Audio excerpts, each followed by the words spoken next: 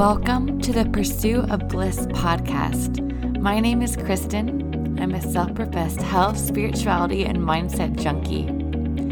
You know that blissful happiness you feel when you're just at peace with yourself, living fully in the present moment? That's the feeling I believe we are all in the pursuit of. And I want to help you get one step closer by up-leveling your health, mindset, and love for yourself. Because that lasting and blissful happiness can only be found and created within. So get ready for all things mindset, holistic health, and spirituality. I hope this serves you. Hello, everyone. Welcome to another episode of the Pursuit of Bliss podcast. I am so freaking stoked. I have an interview for you guys, and this one just absolutely blew my mind. I'm so excited for you to hear it. It's definitely one of my favorite interviews I have done, and I'm so excited to introduce Kian to all of you. So Kian actually has an extremely powerful and incredible story, but he is an elite athlete, an entrepreneur, a certified holistic nutritionist, a performance coach, and an international public speaker. And his story is really powerful because he actually spent his entire life building up to joining the NFL and trained for his whole life. It was his childhood dream, and he finally got his dream. He was accepted into the NFL, and the same day that dream was stolen from him, completely taken away in a matter of hours. So he talks a lot about how this impacted his life and how this created a rock bottom and how he was able to take this rock bottom and turn his life around, because I know a lot of us right now might be experiencing rock bottoms with the pandemic and the economy and everything that's happening in the world. So this is a very powerful conversation that we had. And we also dove a lot into spirituality and what it looks like to be a masculine leader and spiritual at the same time. And also some really interesting topics around disease and how our thoughts can change our DNA. Yes, our thoughts can change our DNA, right? We actually have so much control over disease and health, so much more than we typically learn growing up. So this conversation is just full of wisdom. Make sure you listen to the very end, because this entire episode is just jam-packed with juicy details and so much practical application, so you can actually go out and change your life right now, today. So without further ado, here is Kian. Welcome to the Pursuit of Bliss podcast, Kian. I'm so excited to have you here and for this conversation. Kristen, thank you so much for having me. I know we're on opposite sides of the U.S., but we're here on the Zoom call, ready to roll, and I'm excited to share some awesome information with your audience. Definitely. I know you've got so much wisdom. And before we get into it, if you want to first kind of just share with the listeners who you are and what you do and a little bit about you. Yeah. So to start off, I am currently living in Miami Beach. I spent the last year and a half living in South America, in Medellin, Colombia. And before that, I was living in Miami. And before that, I had a short stint in the NFL. So I have kind of a weird story that we take a lot of time to share the whole thing. But a long story short, I'm a guy from a small town in South Dakota, the middle of nowhere, that had dreamed of playing the NFL. And I made it all the way there and then had it ripped from underneath me by being told that I had a neck injury. I was told that if I would have continued to play, I was at a risk factor of 3.5 out of 4 to get paralyzed. So that ended my career in the NFL. I went back home, and I initially was a finance major in college and thought I wanted to be a financial analyst, realized that was not for me. And I decided to get into the health industry. I picked up a book called The Biology of Belief, talking about something called epigenetics, epi meaning above genes. So talking about how our perception of our environment and the inputs from our environment, whether it be the food we eat, the exercise we have, our thoughts, smoking, drink, all that kind of stuff, determine the outcome of our genes. And how a lot of people think the conventional way of being of, my parents had this, my mom had this, my cousin had depression, that all these different things shape our genes, but actually we have so much more control over our genetic outcome than we could possibly imagine. So that book really inspired me to dive deep into the health industry and share a message of empowerment through understanding ourselves a little more, and it moving to Miami, Florida as a personal trainer, which gave me my into that industry.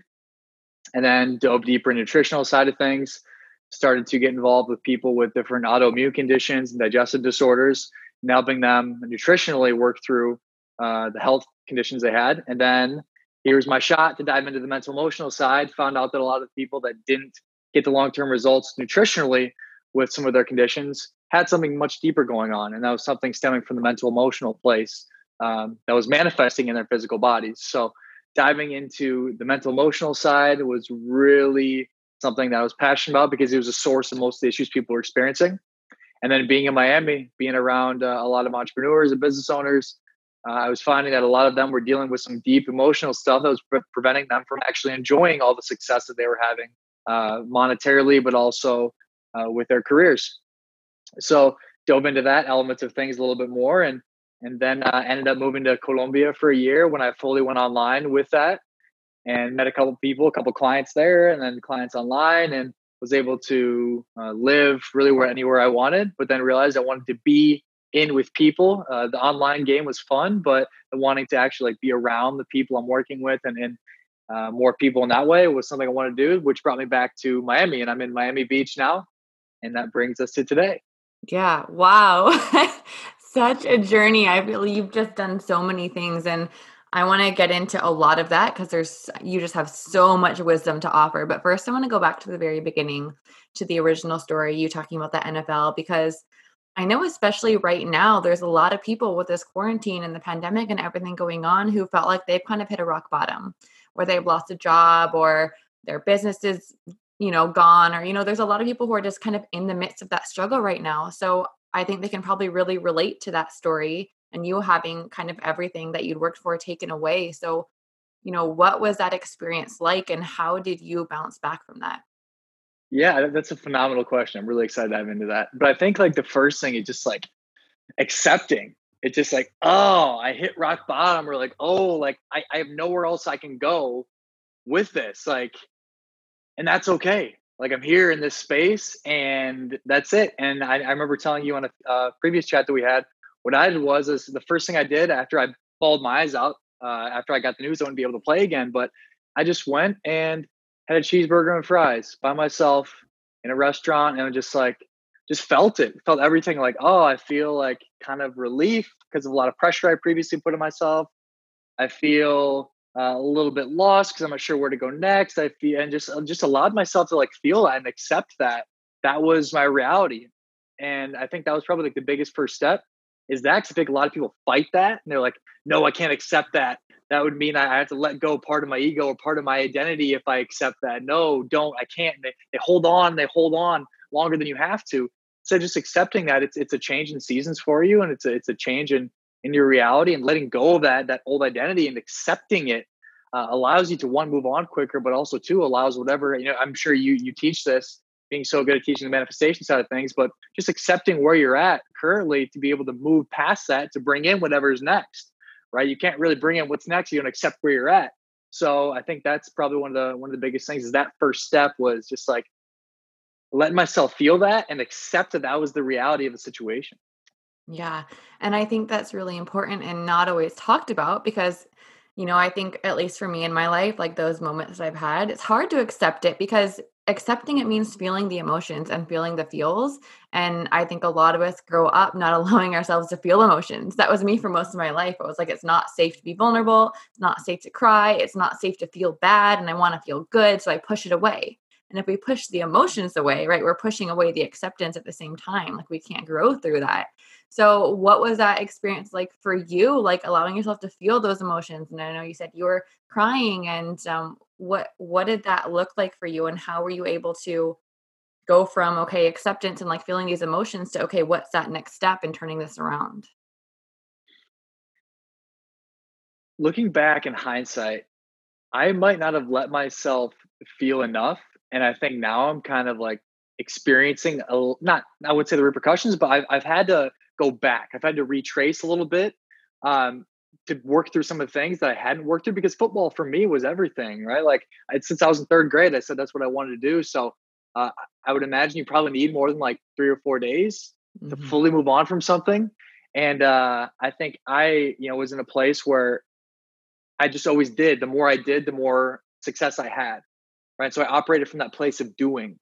And so I figured, okay, if I'm not receiving love, then I must do something more. I need to do more. I need to do more. I need to do something. I need to do something. I need to do something. And that's what I did. Now there wasn't something wrong with me doing that entirely, but I might not have let myself like grieve long enough. Um, but what I did was after I let myself feel for a few days, I was in my parents' basement and just hung out and ate kind of whatever I wanted. And because I wasn't on my strict way of eating anymore and let myself just kind of be, I decided to just ride my bike to the library and read. And there's a few people that I've talked to that have had similar situations when they hit that rock bottom after they've hit that acceptance point, and just like picking up a book and reading it, whatever it may be. Um, I know for you, you said it was the New Earth. That was That's what me. really hit it Yeah. for you. And so Mhm. for me, it was the biology of belief that I spoke about earlier, but it started with me just picking up a book about something I was interested in. I was Yeah. interested in like health and wellness. And so I'm like, oh, I'm going to pick up a book about that. And that led me to another book, led me to another book, which led me to the biology of belief, which inspired me to take action. Right. So reading until that gets you to a point of inspired action, I think is something really powerful that you can do as a next step. Right. So I think it's incredible. You just follow your passions. You weren't trying to find, okay, what's the next career for me? You were just like, what am I interested in? And yeah, that was my experience too. When I hit my rock bottom a few years ago, I started reading 2 to 3 books a week and it changed my whole life. And yeah, and New Earth was the one that shifted everything. And I know yours is a biology of belief, which I haven't read yet, but what about that book shifted everything for you? Like what was it that you took away that inspired you to go take that action or whatever it was that changed your life?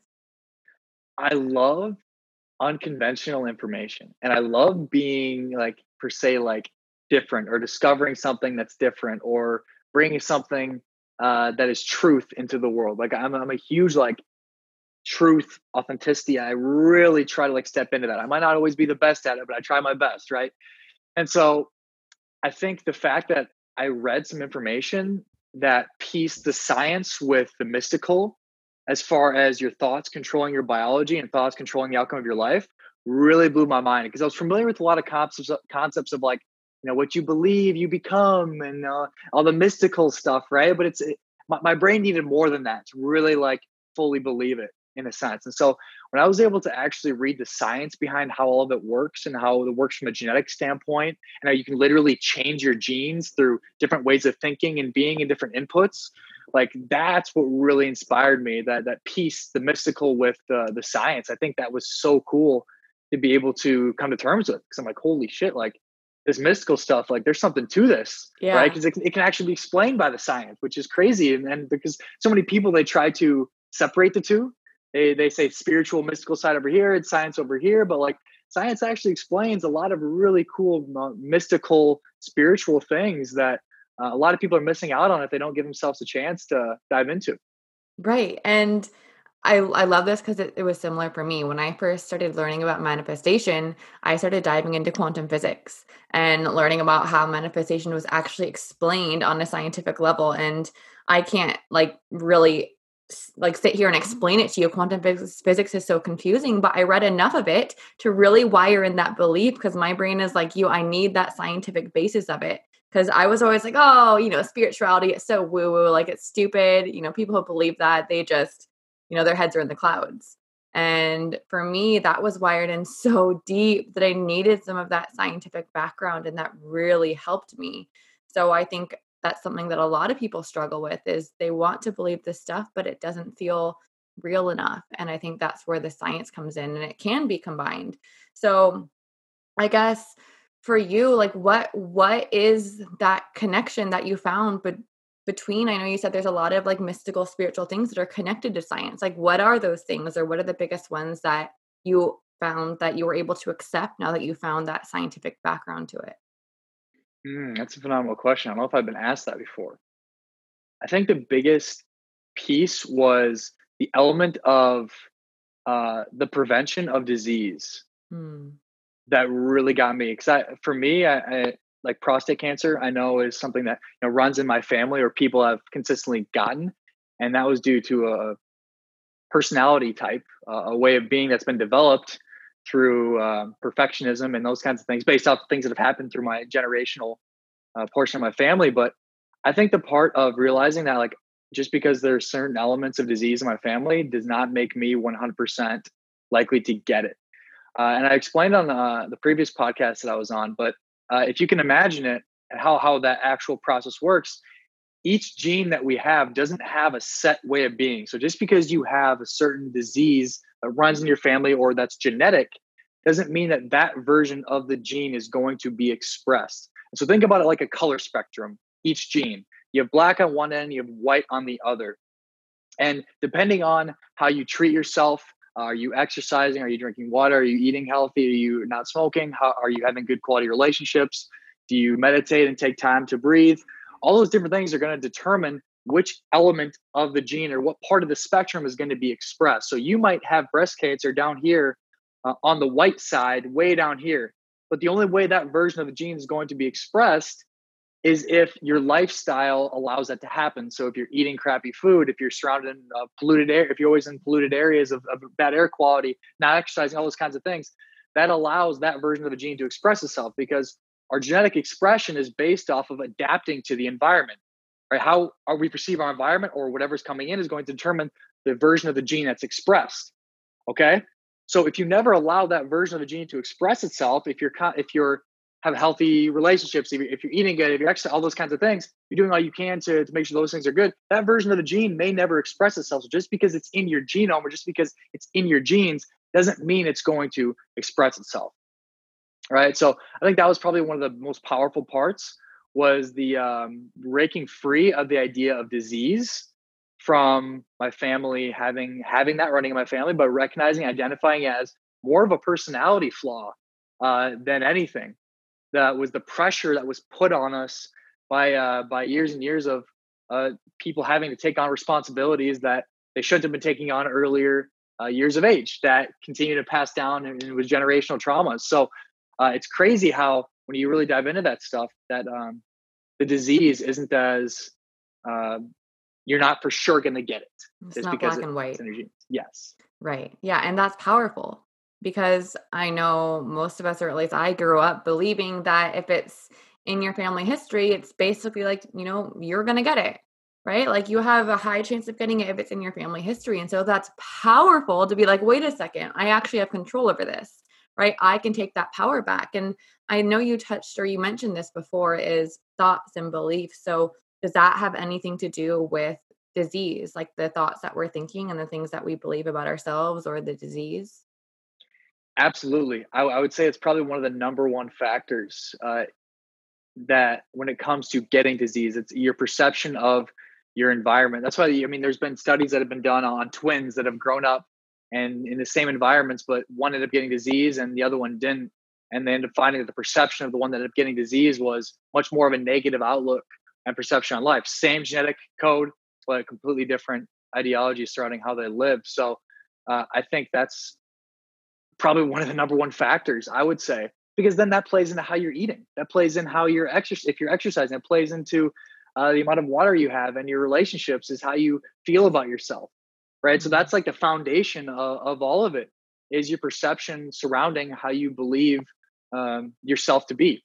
Are you somebody full of love, or are you somebody that's full of hate? And when I say hate, as far as like thinking everything around you is scary. Are you afraid to try something new? Are you afraid to step into the unknown? Are you afraid by this person and that idea and that, like, are you living that place of fear and scarcity, right? Genetically, that makes a difference. If people talk about not living in fear and scarcity, well, genetically, it actually plays a huge role in that. Because if your environment is perceived as being negative and scary and bad, your genes are going to respond in that way. And your genes get that input based off of how you're thinking, how you're feeling, and what you're putting in. Right? They don't really have independent thoughts. It's your control over that determines how those genes express themselves. So yeah, if your thoughts surrounding yourself aren't healthy, then it's going to reflect in your genetic expression. Wow. So basically what you're saying is your thought patterns can change your DNA or change the way your genes express themselves. Boom. That is it. That is all of that crazy. Yes. I mean, you explained that so well, because I feel like this is a very complicated topic, like the science of it, but I've never heard it explained the way you explained it. That was amazing.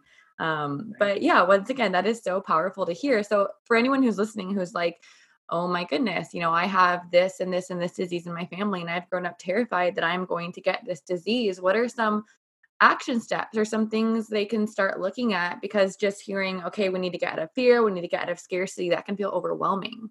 So what are some small steps that we can actually look at our lives and find these small ways to change? I think one of the big things for me is like being able to look at and identify certain elements of personality traits in people that have disease. And I mean, if you want, we could hold this whole other topic, but there's an ideology behind a certain personality traits bring on certain types of diseases. So based off of your way of being will determine what type of disease you can actually get, which is crazy stuff. But looking at people that have certain types of like cancers, for example, like you look at breast cancer, you look at prostate cancer, you look at colon cancer, some of these really prevalent cancers. And a lot of these people that end up getting cancer, either one, are type A, hardcore, self sacrificing. I'm going to do whatever it takes to get to this goal. It doesn't matter how I'm feeling, it doesn't matter how tired I am. I'm not going to listen to my body. I'm just going to push, push, push, push, push, push, push, and just keep going. So I can't go anymore. Right. And my body's under the super high amounts of stress. And then I end up getting cancer. Or the other end of the spectrum, it's the people that are extremely submissive. They're like, oh, okay, well, yes, I'm gonna do this for you. I'll do that for you. I'll sacrifice myself for you and you and you and you. It doesn't matter how I'm feeling. It doesn't matter what I need, as long as I'm caring for my children and my spouse and my friends, and everybody else is first. Right? Everybody else is first. I'm last. Right. So I'm gonna sacrifice myself, sacrifice for everybody else. And you look at those two types of personalities on both ends of the spectrum, those tend to be the ones that have the highest amounts of heart disease and cancer, which is crazy. Right. So Yeah. looking at like at some of these like personality traits and being like, wow, like, okay, my mom has been somebody that's like really submissive, that never lived anything that she really wanted, just kind of sacrificed herself for everybody around her. And really like come to terms with some of that stuff. Right. And it's really healthy too to be able to do that, because it helps us see our people closest to us in more of a real way. Or we want to think our parents are gods in our eyes, right? That prevents us from seeing the truth in a lot of ways. So really seeing like, wow, my mom does this, or my dad, like he can't express himself. Like my dad can't express, he's told me he loves me once. You know, like he clearly has some issues with being able to express love and emotion. Like there's something to that, right? That inability to express emotion or um, stop and check in with yourself and see how you're doing and if your needs are being met, right? There's something to those different ways of being that are really important to be aware of. So being aware of some of those things, like, okay, I see my mom as this, I see my dad as this, and they struggle with this. Like, okay, maybe there's some truth to that. And my mom eats like shit. Maybe there's some truth to that as far as why she has some of these diseases, right? Like Mhm. looking at like just the facts of how people are living and how they're being can start to really like make things more real, and you're not as living in as much of a fantasy world. You can really, that's when you can start to take more accountability too. Right? Say, okay, well, the equivalent of me eating like this equals this, or me being like this equals this. Right. So you can start to like become aware of that stuff, I think is really important, because then you can start to see it in yourself too. Right. We always see it in other people first, right? But then you can start to see it in yourself and make adjustments. That's where it gets tricky, the adjustment side of it. Right. That's where like it's easy for me to sit here and say these things, but like the really tough part is the true application of mastering the self. Right. So, but having a good understanding of this stuff is really important to be Yeah. aware of, to get the ball rolling. But then it gets into the nuts and bolts of it, which is the fun part for me. I love. Right. And that's where I was going to go next. But, yeah, awareness is always the first step. And so, what it sounds like you're saying is it's important to almost task your mind to start looking for examples of this in life, right? So, you can start to show your brain examples of, oh, this person does have this personality type. Maybe that did feed into their illness, because we usually have these deep seated beliefs of, disease just is, it just happens. So, we want to first task our mind to like create that new belief that, oh, wait, there are other factors, create that awareness, and then go into actually mastering the self. And I want to pick your brain on this because great. So this is Ooh. amazing so far. Let's say people are like, "Oh, wow, that sounds like me. I'm totally submissive. That was me most of my life." Or I'm totally type A, or I'm resonating with what you're saying. Then what's the next step? Yeah, I think a lot of the times when people are on one end of the spectrum or another, there isn't a lot of time spent in solitude of thought. And I think when you have the awareness and understanding that your actions ultimately determine your future and how you do have way more control over your biology and your future than you could possibly imagine. Next is sitting in solitude and just asking yourself, what am I doing that could be potentially causing me to step into this place of disease, and all of this, like, things that I don't want anymore, right? Or attracting people that are constantly stepping on me because I'm super submissive and I'm giving out that vibration to the world. So I think that's really, really important is that solitude. I would say hire a good coach. Like I Mhm. have a coach, right? Myself personally, like that would be my number one thing is somebody that's trained, that's done this, that can give you guidance. Like that's probably the number one things I would say. But if you don't do that, then just simply in the times when you feel anxious or like starting to feel like you want to go back to your addictive behavior that prevents you from feeling what it is you need to feel, sit in solitude and just let yourself just like feel that. Like whatever you're feeling, oh, when I'm not helping somebody over the top, I kind of feel like I'm not worthy. Like I feel like I have to do that to prove to myself that I'm worth something. Right? So, oh, why do I have to do that? And like literally just like having that conversation with yourself. Like I'll literally sit there and just like close my eyes and just like feel my body. And that's kind of like like out there and next level stuff. But like it's just having that conversation with yourself, like in solitude. And you're gonna want to go back to that behavior right away. It's gonna be uncomfortable. Like for me, it's food.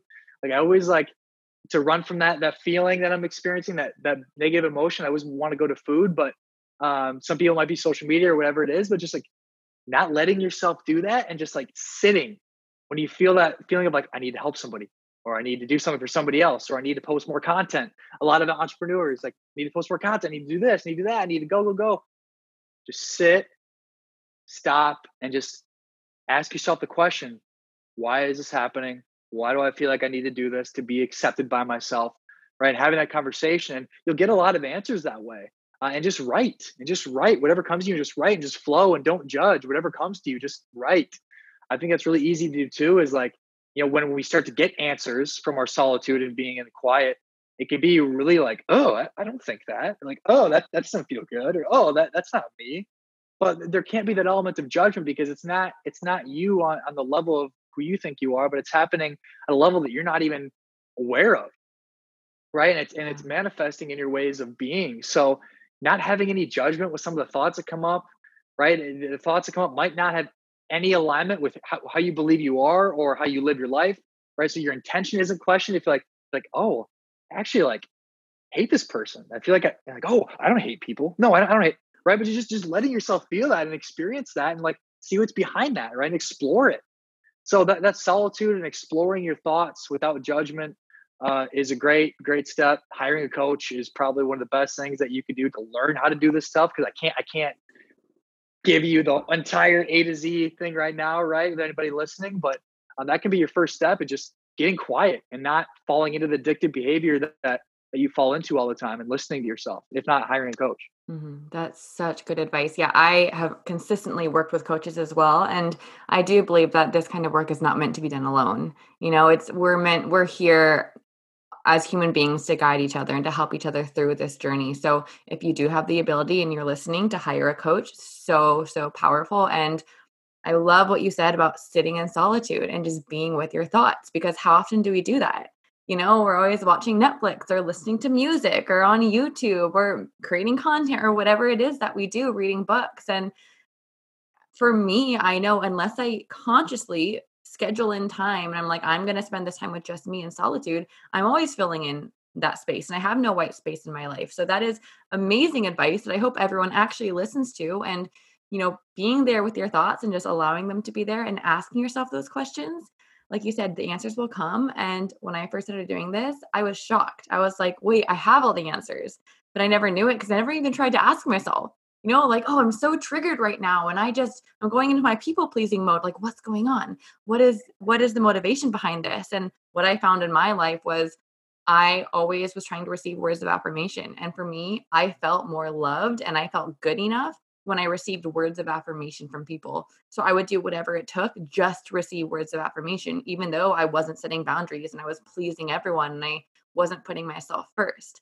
But the second I asked myself and I figured that out, and then I had that awareness, I was able to notice the pattern and start to actually stop it.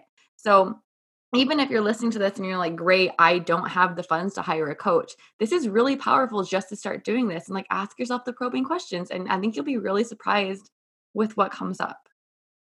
Yes, you absolutely will. And 100%. Thank you for sharing that, because that led me to another thought of I think we're so quick to try to find answers everywhere else. We're so quick to like, oh, I have this problem, go to Google. Or I have this problem, Mhm. go to this forum. Or I have this problem, let me go to dad. Or I have this problem, let me go to mom. Right? Instead of just like letting yourself experience it and then trying to like get some answers within yourself, it's always just like, I need to go here, I need to go there, I need to go here, I need to research, I need to consume from all these different areas without even listening to the self. And that's where the massive disconnect even started in the first place for whatever traumas that we're operating out of was our disconnection with ourselves. And so when you start to reestablish that connection with yourself, you can actually start to manifest and bring in the things that you want. You can actually start to find more fulfillment in the things that you have. Because if you don't, you're just operating out of a place of unconsciousness, animalistic, honestly, ways of being where you have no control over your life or understanding of what's going on. Mhm.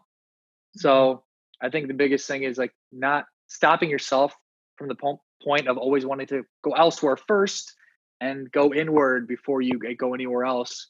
And then after you've taken some time and become a little more stable in your thought process and belief system, then you can take bits and pieces from other areas, right?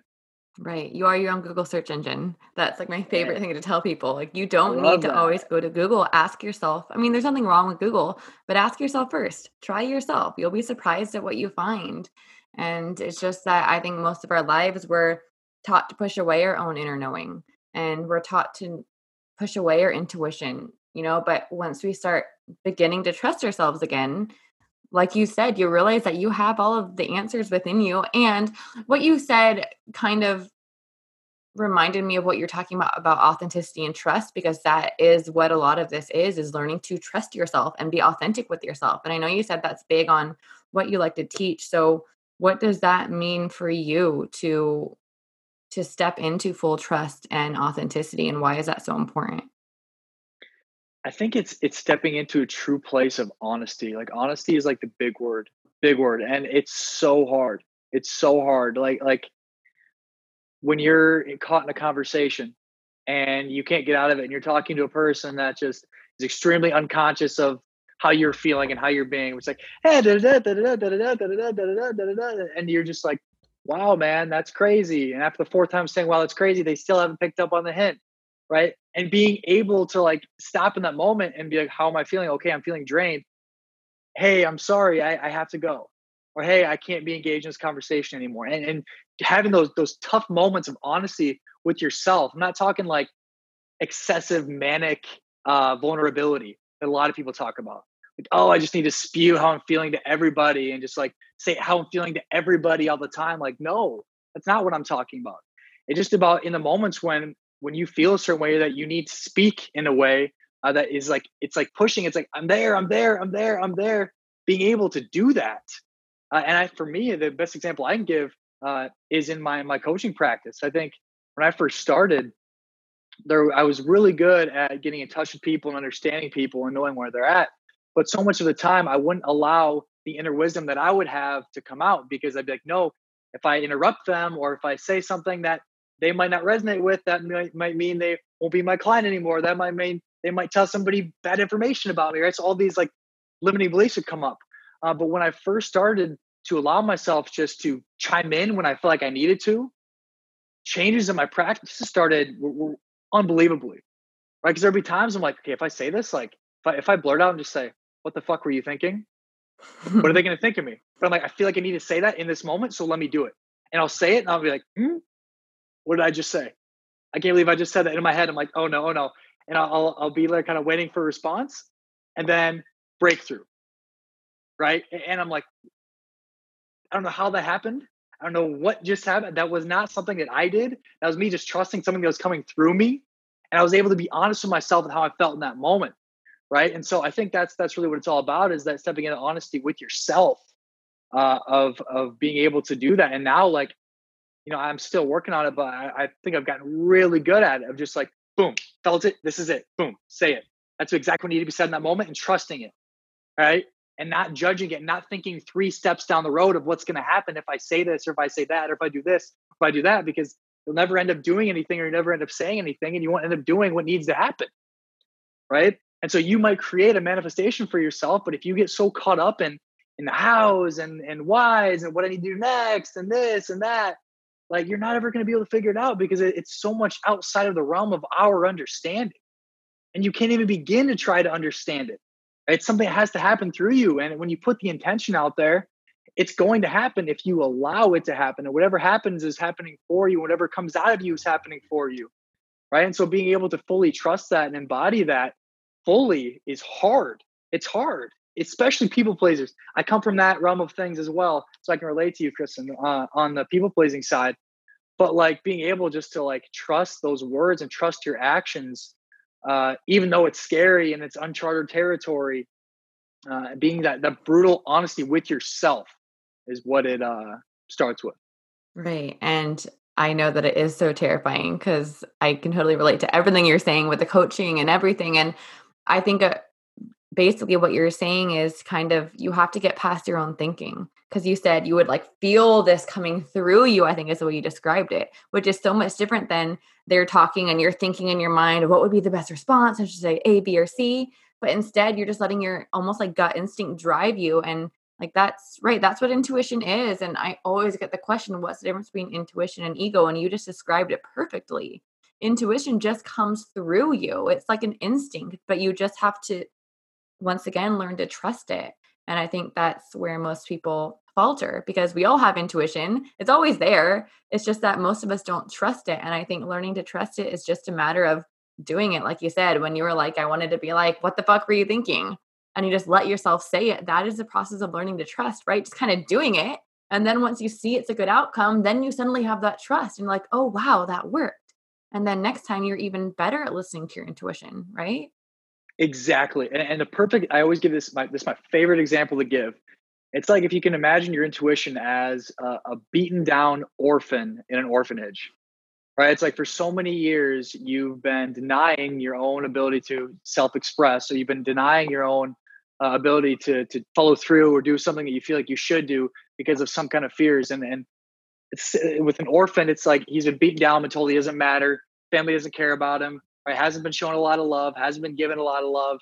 And so there's not a lot of confidence there. So you can't expect your intuition to have a lot of power and confidence when it's never been fed into and poured into. Same with an orphan. You can't expect a small little orphan to come out and speak out about what he thinks or what he believes in. He's never been shown any love or shown any compassion. So in this process of you stepping into that place of being able to be honest with yourself and operate out of your intuitive sense, it's a process of just allowing those little pieces to come out, showing yourself love and gratitude when you were able to do that, and just trusting in the process, because it's not going to be easy.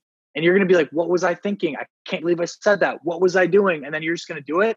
And it's like, whoa, that happened. And so those little boosts, like you talked about, of like, okay, it might have been a good thing. Okay, it might have been a good thing. Okay. And in those continual things of that love that you show to yourself through being able to express your honesty and express your truth, allows that to get stronger and stronger and stronger and stronger. So it's going to be difficult at first, but if you pour in and feed into that little orphan and show him love and give him food and trust and faith that he does have the right direction, he does know what he's doing, he's going to be able to stand up and say how he feels. And it's the same thing with your intuition. That is such a good example. I got total body chills when you explained that the way you explained it. I've never heard it explained like that. That's such a good visual.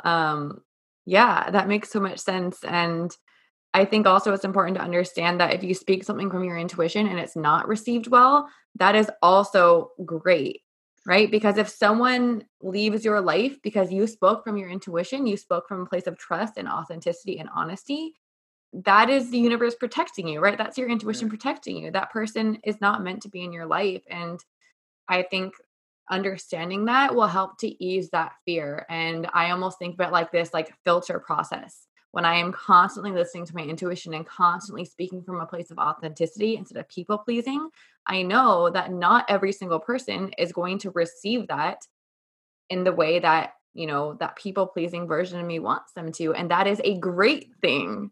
right? That's actually the best thing ever, because when I was a people pleaser, maybe I had like a million more contacts or friends or whatever, but a lot of it was surface level. And so when you come from that understanding, I think it allows you to get rid of some of that resistance to actually trusting your intuition and acting on it. Yes, I think that's such a valuable fact right there. And when I say fact, I want to really emphasize that it's a fact. Like, Mm. at the end of the day, when you do stand up for yourself, and you're you're a motherfucker, show up like a motherfucker for your own heart, in a way, you do know that the best is going to come from that, whatever it may be. Now, if you're not operating from that place, you're operating from that fear of like, oh, what are they going to say if I say this, or oh, what are they going to do if I do this? Uh, you can't be sure that what the best outcome is going to happen for you, because you're not operating from that place of true authenticity within yourself. So having that awareness that, like, okay, I'm in this moment where I was fully able to be authentic, didn't really turn out the way I wanted to. You can rest assured know that the best is yet to come for you in that moment. But if you don't, you cannot be sure that the best is going to happen.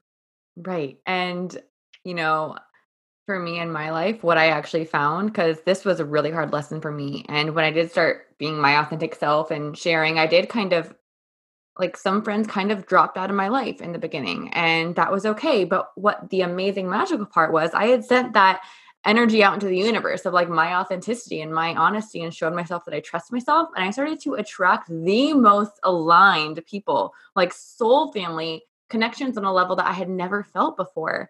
And so some people did leave, yes, but I attracted the right people. And then what I've now found over a year later is that a lot of the people that left in the beginning have now come back, right? And they've come back, and the things that push them away, they're now wanting to learn about and they're now accepting because they've seen me in my full expression. And so, yes, you might lose Mm. people, but you might also gain them back. And you will definitely, no matter what, gain the right kinds of people, because we manifest what we are, not what we want. So you have to Mm. become authenticity if you want to attract authenticity, I Woo! think. Big, yeah, yeah. Oh my gosh, I felt that. I got the chills right there too, big time. That's that. You said like the people might come back or show up back into your life. God, that's so true. And even places, like if you feel like you have to leave where you're at or leave where you're from, like that's great. That's fine. Like follow that. You might end up right back there. You might end up right back where you were. Like you don't know, but if you never actually give yourself the chance to escape that relationship or escape that place that you're at or escape that way of thinking or being, you don't really know if that's where you should be or need to be. So not only people, but also places. I think about like Miami for me right now. Like I left, moved to Colombia for a year. I'm like, okay, I want to leave for a little bit. And I'm like, I came back here. I'm like, hey, this is right where I need to be right now. This feels good, and I'm rekindling some relationships and some art, and I have a completely different perspective and outlook on life now that I'm back here. But uh, yeah, I think that was really really powerful. What you just said is that just because people leave in the meantime doesn't mean they eventually won't come back. And when they do come back, or the places do come back into your life, you know that there's a deeper purpose for that, right? Not just Mm. because of your social group or just because you're from the same place or whatever it may be. It's because they're actually in aligned with you at that time. Right. And if they're actually aligned with you, that means you're going to have a deeper connection. And yeah, the places thing, that's so true. Thinking about that in my life, I've had multiple places. Like when I lived in Costa Rica and left, and I always feel that fear when I leave a place that felt like home, but it always comes back, right? Like the same thing as people. Sometimes places will call you there again, and you just have to trust the flow and understand that the universe knows better than you, or your intuition knows better than you. And us silly humans always think we always know best, but we don't, right? Like I always like to think of it as if I had always gotten what I thought I wanted, I would not be where I am right now. And I like to think, back to like every time I've ever had an ex-boyfriend, like in high school when I was 15, if I had gotten everything I thought I wanted, I would not be happy right now. That was not the right person. You can think about that with anything in life. If you're not getting the house you want or the place you want or the friends or the people, whatever it is, it's all happening for you in a way that you just can't see right now, which I think is just that understanding has changed my entire life. That allows me to be present and to kind of surrender to the moment, whatever that moment is bringing me. And I was also curious, I wanted to ask you, do you have any kind of spiritual practice that you follow?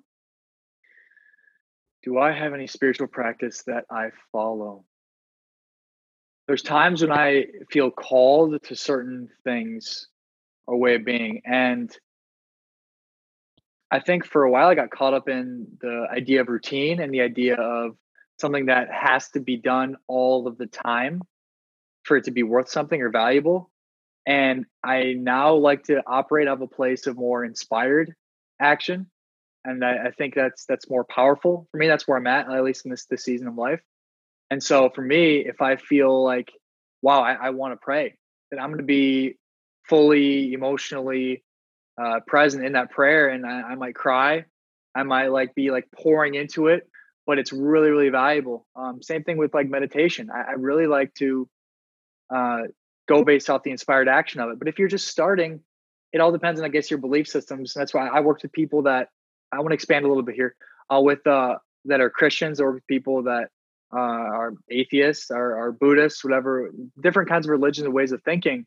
But really, all of it's used to come down to the place of being able to gain a better relationship with you, and shouldn't be used as a form of disconnecting yourself with yourself by making something else greater than the connection that you have with yourself.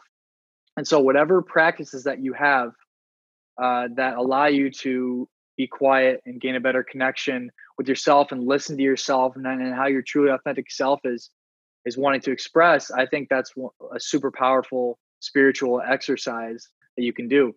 But wrapping it up back to your question with the inspired action for me, lately I've been meditating a lot. I've been doing a lot of Joe Dispenza meditations, Oh, I love him.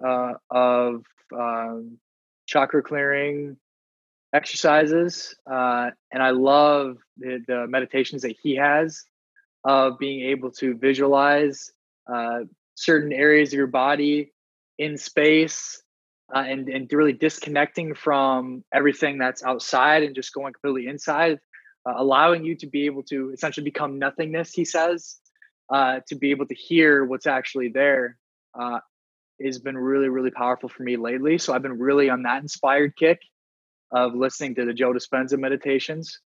So I think he's really, really good. So periodically, I'll pray. There was my girlfriend and I were praying every day at dinner too. So we do that. But it's more an inspired action when I feel pulled to do a prayer. I feel pulled to meditate. I'll do it.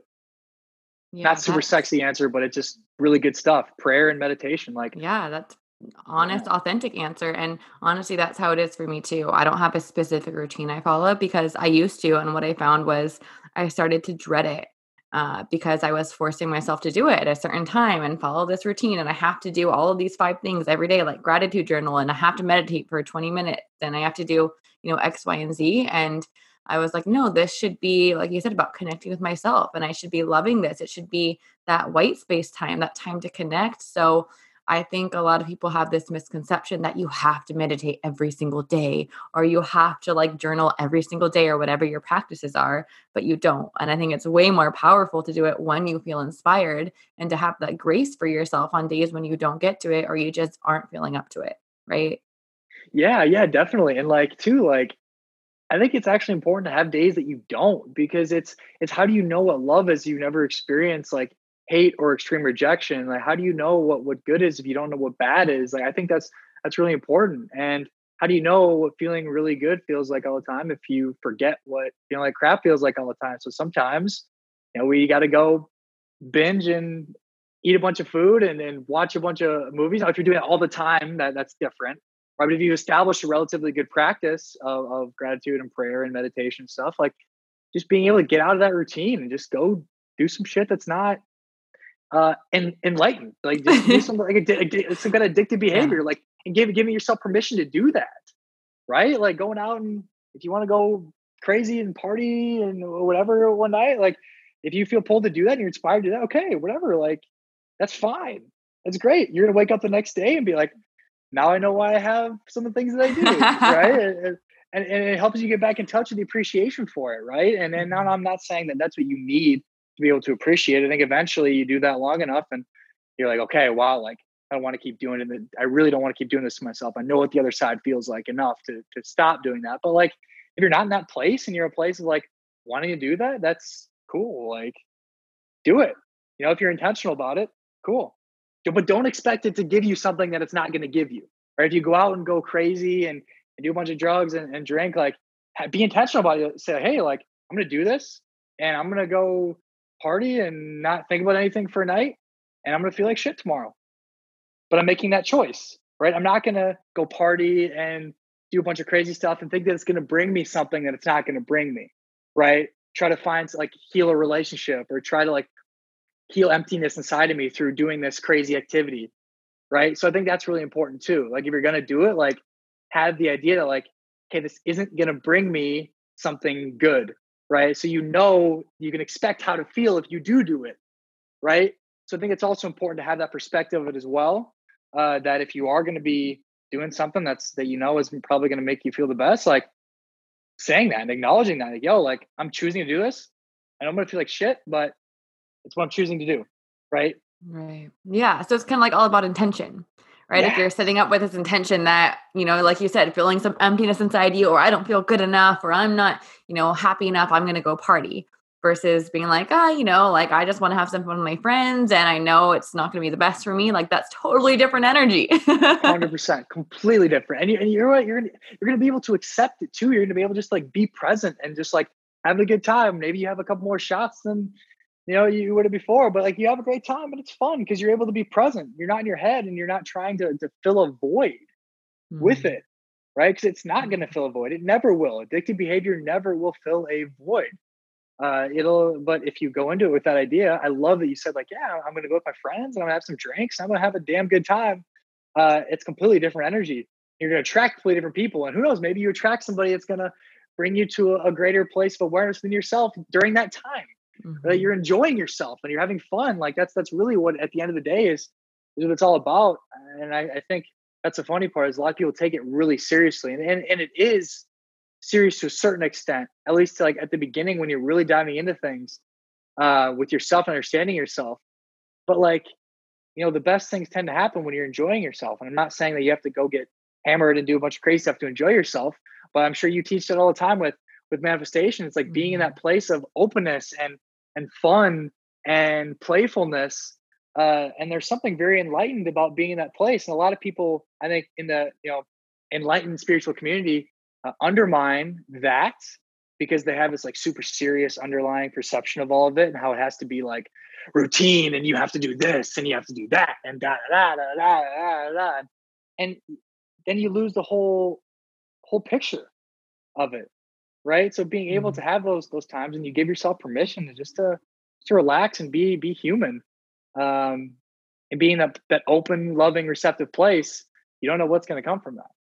Yeah, that's powerful. And yeah, for me, I think a big part of this, understanding that you're explaining, which is so seriously so powerful, because I was always feeling like I had to be stuck in one identity or the other. And I was like, what does a spiritual person look like? Well, they don't drink and they eat really healthy all the time. They eat only organic and they don't say bad words and they meditate for 2 hours a day. Right. And me trying to stick to this, I was going crazy.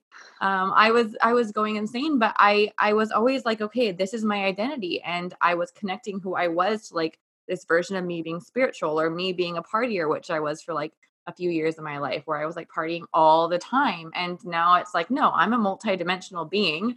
And my identity has nothing to do with my spiritual practices or whether or not I drink Ooh, alcohol or what I do. And so now I'm just like, I am this like eternal soul incarnated into a human body. And I'm going to have the experiences that desire to have because my soul is on this vacation on earth in this human body for a very short period of time. And that helped me because as long as mm, you are trying to project your identity onto practices or something that you're doing, it's going to become a chore and you're going to start to hate it. And it's no longer going to be, um, you know, growth for you. oh my gosh. Just sit that and like feel that for a second. Wow, that is some powerful stuff right there.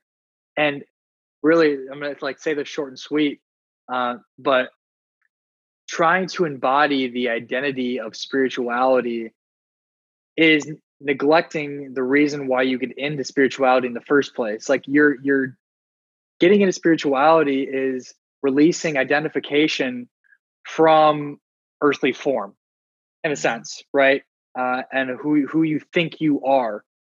And if you go from one way of being of that to the other with identifying as a spiritual person, you're just jumping right back into what you were trying to get rid of in the first place, right? So I think that's really at the end of the day what so much of spirituality is. It's being able to step into that. You said that eternal being of who you are, independent of the identity, independent of the ways of being that we think we should be, or where we should be at, or how we should think. It's a disconnect from all that other stuff. Yeah, So totally. I love how you put that because I think, especially in the spiritual world, everyone's trying to get away from their ego. I think identifying as a spiritual person can almost be another form of ego. Like you said, you it go from is, yes. identifying with, whatever it is, and suddenly I'm a spiritual person. And there's almost like this underlying I'm better than others because I'm more spiritual or I'm more humble or I meditate longer than you. And like, I'm not trying to put this kind of person down because that was me for a while before I Hmm. realized it. Right. And so, yeah, you're right. It's kind of just like disidentifying from all of that and just being like, I'm going to do whatever feels inspired and good and loving and expansive for me in this moment, regardless of whatever my ego wants to attach to as my identity. And that is the most freeing thing you could ever, encompass, I think. 100%, 100%. And just one more piece with that is I think too, if you're at a place where you're identifying with your spirituality, like that's totally great too, because a lot of the time, what we have to do is we go from one end of the spectrum to the other to come back to the middle, right? And I think that might be a natural progression for a lot of people. Is that they realize like, oh my gosh, like the way I was living, the way I was being, I can't believe it. And like I don't I want to completely disassociate with everything that it means to be what I used to be. So I'm going to go way over here, right? Because I learned that this is better, so I'm going to do this. I'm going to fully embody this, right? Which is better than the other side. I would argue. I think that's a healthy step to take, right? Going to the other end of the spectrum. But then when you're ready, having the awareness that the identification with that form isn't the end all be all, and that you eventually will come back to the middle in some way. I think is powerful to know, definitely. But if that's where you're at, like that's a great place because like when you're in that place, you're like completely immersed in knowledge. You're like, oh my gosh, like how do I learn more? How can I gain more wisdom and information? And that's a really cool place to be in too, because you're exploring and you're learning. And when you're in that almost like extreme way of thinking, like it gives you some kind of like perspective that you might not otherwise have learned if you weren't extreme with it. That's it, right?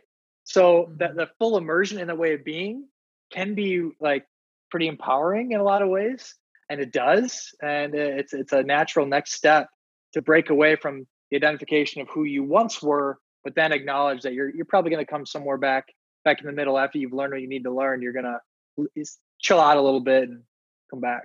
Right. Yes. So many words of wisdom there. Yeah. And I guess for anyone who is listening now, do you have any words of wisdom or tips or anything that you want to leave with everyone? I think a lot of people might, at least men, might shy away from so much of, and I guess probably for a lot of men out there, the spirituality side of things, because there's this movement of spirituality that's like, oh, let's just all be soft and let's just all just like express how we feel and just like sit in that forever and lose our masculinity and get rid of this toxic masculinity and just like go so far to this other end of the spectrum that we need to just become like little girls, like you know what I'm saying? Like there's this idea that so much spirituality is that, like it isn't. It's actually the opposite. That might be a piece of spirituality that you have to come to terms with, that being a little more open and vulnerable with how you feel is healthy. But really, it's the most empowering thing you can do, and it actually allows you to step deeper into your masculinity as a male, or allows you to step in deeper into your femininity as a female. And you might have to go to one end of the spectrum a little bit to the other in the process, but it's ultimately going to allow you to step deeper into who you truly are at your core. And I can speak from my own personal experience. It's allowed me to step deeper into my masculinity. I did go to that place of like that extreme vulnerability for a little bit, but then it was able to come out of that because I, learned deeper of who I am, which is really powerful because I'm a man and my natural way of being is truly masculine way of being. And that's who I am at my core. And I would say the same thing for you, is that you are a woman and your femininity is what makes you so beautiful, and your ability to express that at its fullest is so beautiful.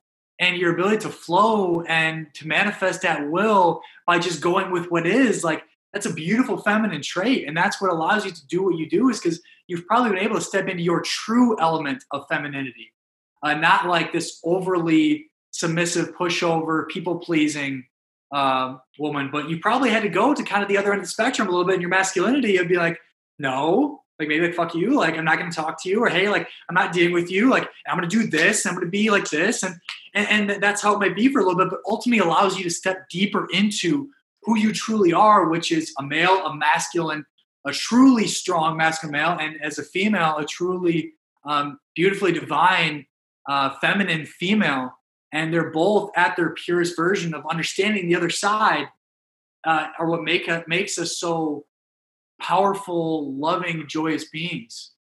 So I think that's really important to understand, that you might go to the other end of the spectrum a little bit, and that's part of the process, but ultimately it's going to allow you to be more of who you really are at your core in the end.